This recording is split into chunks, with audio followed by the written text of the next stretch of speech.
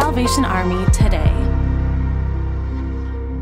The Salvation Army in Waldorf, Maryland moved into a new building in November of 2019 and started forming new relationships in the community. The young adult ministry started with simple word-of-mouth evangelism between the Salvation Army officer and a committed youth leader who is a strong, God-centered, charismatic individual.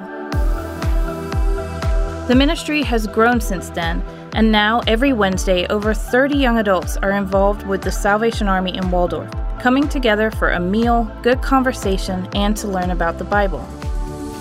The Salvation Army is an evangelical part of the Universal Christian Church, and our ministries are motivated by the love of God. To connect with your local Salvation Army church, visit salvationarmyusa.org.